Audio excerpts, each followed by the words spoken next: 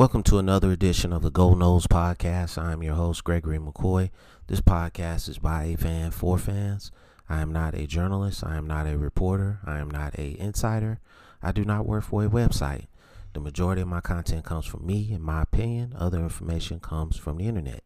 Today is July the 10th, 2020.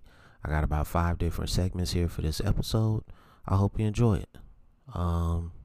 Leading off today, the first segment is entitled Washington Redskins Name Change Ideas. The one that's getting the most publicity is the Washington Warriors, which I don't have a problem with. I think that's a pretty good name. Let's be honest, man. This name change should have been done decades ago. It never should have been the Redskins anyway. And really, I don't like any native inhabitant names being used as mascots for any teams, because you don't see anything called the Caucasians or the Negroes. You have seen black people get vilified as far as nicknames, but they haven't been bold enough to put it like on pro teams. It just shows the lack of respect for the native inhabitants or indigenous people of this land. I think if you have something like the Seminoles and it's approved by that particular indigenous race, then fine. If you got something like the Chippewas or the Seminoles or the Aztecs, things of that nature, and it's approved through that particular race of people, then I don't have a problem with it. But like Braves, Indians, Redskins, Chiefs, Chiefs are not really that bad, because that's just a reference. A chief can reference anything. So I don't really consider that. But you gotta keep in mind, I'm black, so native inhabitant of this land, their ancestors might consider that racist. So, but getting back to the Washington Redskins, I like the Warriors. I can't really think of anything. Maybe it can be something political, like they got the Senators and the Capitals. Maybe, I don't know. Washington Electric. Washington Electorials. I don't know, man. Like the Orioles. Electorials. Maybe they could bring the Bullets back. Washington Bullets. Let's see. I'm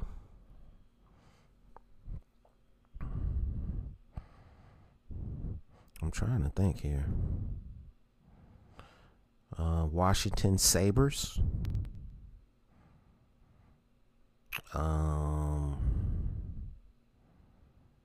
Washington Wolverines. That's got a nice ring to it.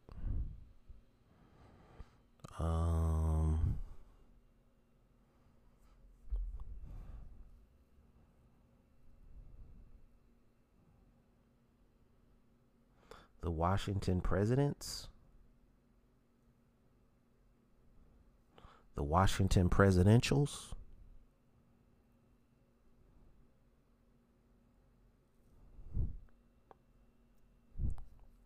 The Washington Navigation.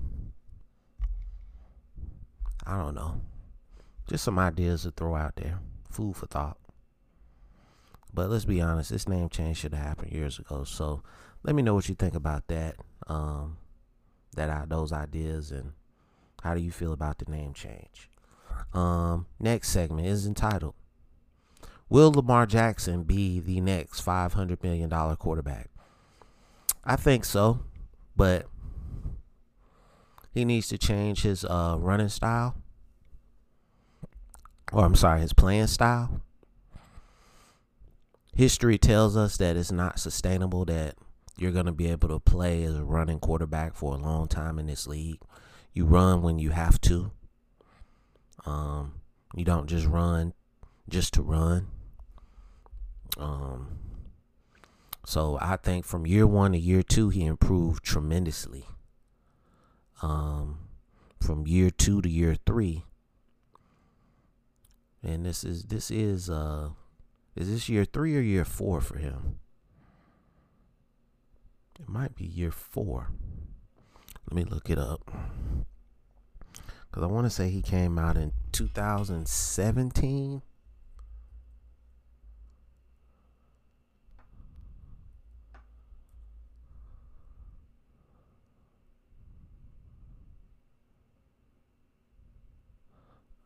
Okay, no, he came out in 2018. Okay, yeah, so this is year 3. So, yeah, his first year as the full-time starter, he went for 3,100 yards, 36 touchdowns, 6 interceptions, 113 QB rating. That's a tremendous jump. So, year 3, man, I think he's going to be even better. You win the league MVP your second year in the league.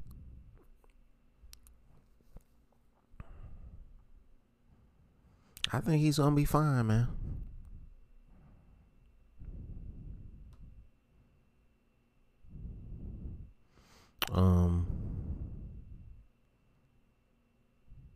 But like I said, I would like to see him run less and throw more. A lot of teams slept on this guy, man, and they still hating on him. This being a Florida State Gold Nose podcast, we know firsthand about Lamar Jackson. So I got a tremendous amount of respect for him. I'm still mad that we didn't recruit him. I'm still mad that Jimbo Fisher didn't recruit him way back when. So I really do think that, this guy is going to be, one of the best players, and he probably will get that $500 million contract. No doubt about it. If he really shows improvement like he did from year 1 to year 2, and he improves tremendously again in year 3, you got to pay him. I don't think you pay him Mahomes type money, but, I look. The more you look at Mahomes' contract, the more you say it's a bad deal. I don't want those many years. Give me 4 years. Give me 4 years. I don't know, $120 million, and fully guarantee the deal. That's what I want. Cause Mahomes is not making $50 million a season. That thing is structured. It's a team-friendly deal. So, if Lamar Jackson has smart representation, you don't do a deal like that unless it's structured that he's gonna make all of the money, and they can't just get out of the deal when the big money when it's time for the big money to be paid. So. Let me know what you think about this second segment, man. Moving on to the Florida State stuff. Deion Sanders, man. I always talk about Deion Sanders on this podcast. He helped put Florida State on the map. I was watching some of his highlights last night, and which receiver did you enjoy Deion going up against the most? Deion versus Jerry Rice, Deion versus Michael Irvin, or Deion versus Chris Carter. And there's numerous others, man. I seen him go up against T.O. You know, I was doing my research for this podcast, and I seen one where he was going up against T.O., man. And, you know, T.O. got him a couple of times. I think it was T.O.'s second year in the league, third year in the league or something like that, 1998. So that would have been his third year in the league. And Terrell Owens just hit him with the crackback block. And Deion fell on the ground. He was clapping. And Deion could be physical when he wanted to be.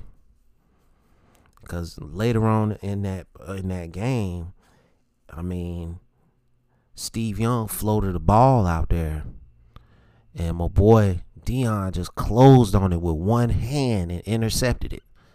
But the Cowboys got called for offsides, and it was a spectacular play.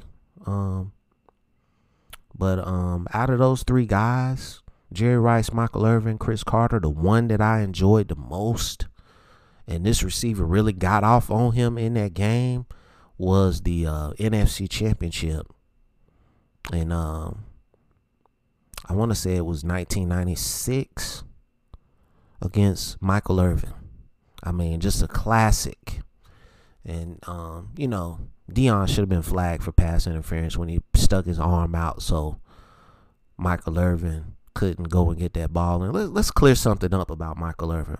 Michael Irvin was a fast receiver. A lot of people said he was slow. No, my friend.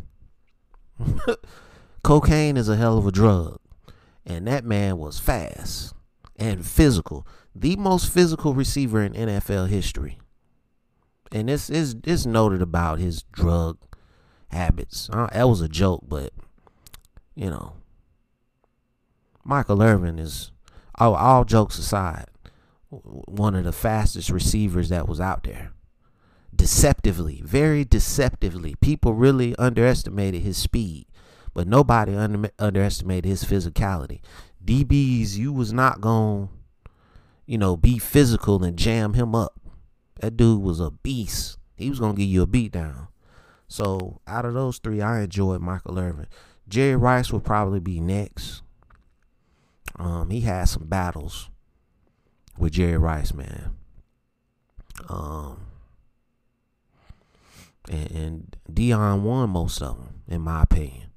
You know, Deion won the individual battle, but most of the time, San Francisco won the game.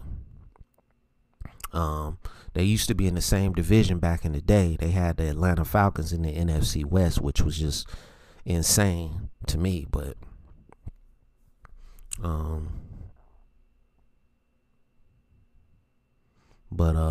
then I would say Chris Carter. There's a matchup when Randy Moss, Dallas went to Minnesota and Minnesota came to Dallas, and Deion rarely got matched up against Moss. I mean, that was the matchup everybody wanted to see, but it was usually Deion against Chris Carter, and that was a pretty good matchup as well. So let me know what you think about that segment. Next segment: can the helmet covering work for Florida State and college football? I seen a video on it this morning. It looks like they got the face shield with it, the thing that covers the face mask all the way under the face mask to the neck. It looks like it'll work. I mean, the guy who was, you know, modeling the helmet and mask, he said it was breathable. The face mask wasn't fogging. The face shield wasn't covering, fogging up. Excuse me. So, you know, you can do this. Okay, so that's gonna help you while you're playing the game. What about when you're off the field? So you're gonna have to socially distance on the sideline, and you're going to have to wear a mask on the sideline. I just don't see that happening.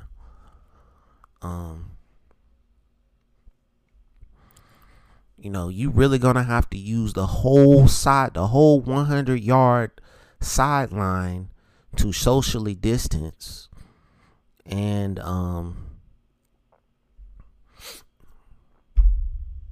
wear a mask.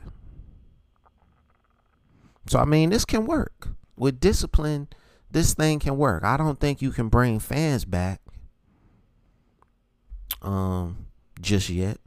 I think you're probably looking at next season at bringing fans back if you can somehow conquer this pandemic. But we'll have to see, man. But I say thumbs up on the season. So hopefully they'll do it. Last segment for this episode, Jimbo Fisher on probation at Texas A&M. Recruiting violations. I'm not gonna jump up and down because you do have players that came to Texas A&M to play, but I will say that, hey, for Florida State, go poach them guys, man. Let's get some more guys.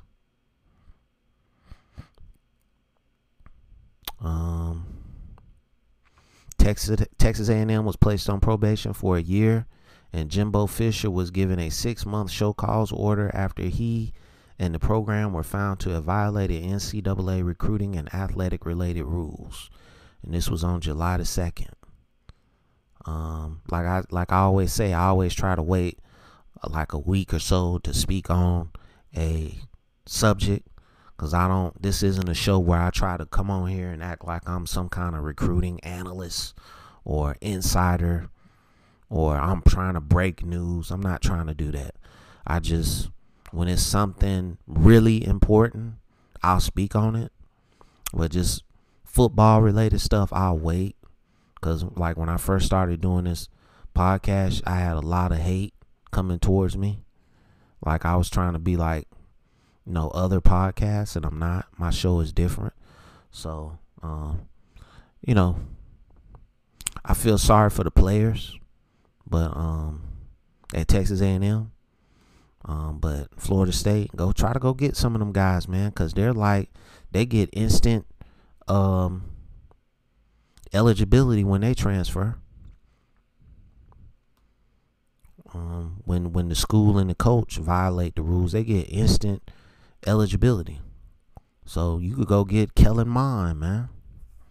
You go get Kellen Mond, quarterback. He upgrade our quarterback situation instantly. So that's going to conclude this episode. I hope you enjoyed it. It's available on YouTube. It's available on all podcast platforms. Please wear a mask. Please social distance. Please be aware of your surroundings. Thank you for listening. What else? Do your research on flu and respiratory viruses. And as always, go Noles.